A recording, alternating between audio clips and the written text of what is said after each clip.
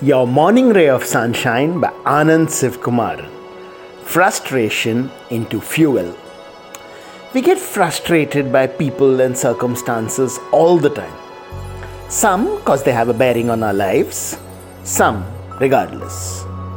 And then we spend time and energy dwelling in this frustration, venting it out et al. But what if we instead use this frustration as fuel? Woke up in the morning and the news headlines pissed us off. Let's use that to run 2 more kilometers. In the office, boss acted like a prick. Let's use it to make our pitch deck even more awesome.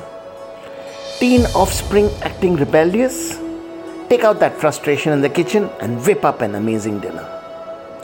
Apart from just becoming more prolific and prodigious, we are actually changing the energies around us from negative to super positive. Try it. All we have to lose is our frustration. Sunshine in your day.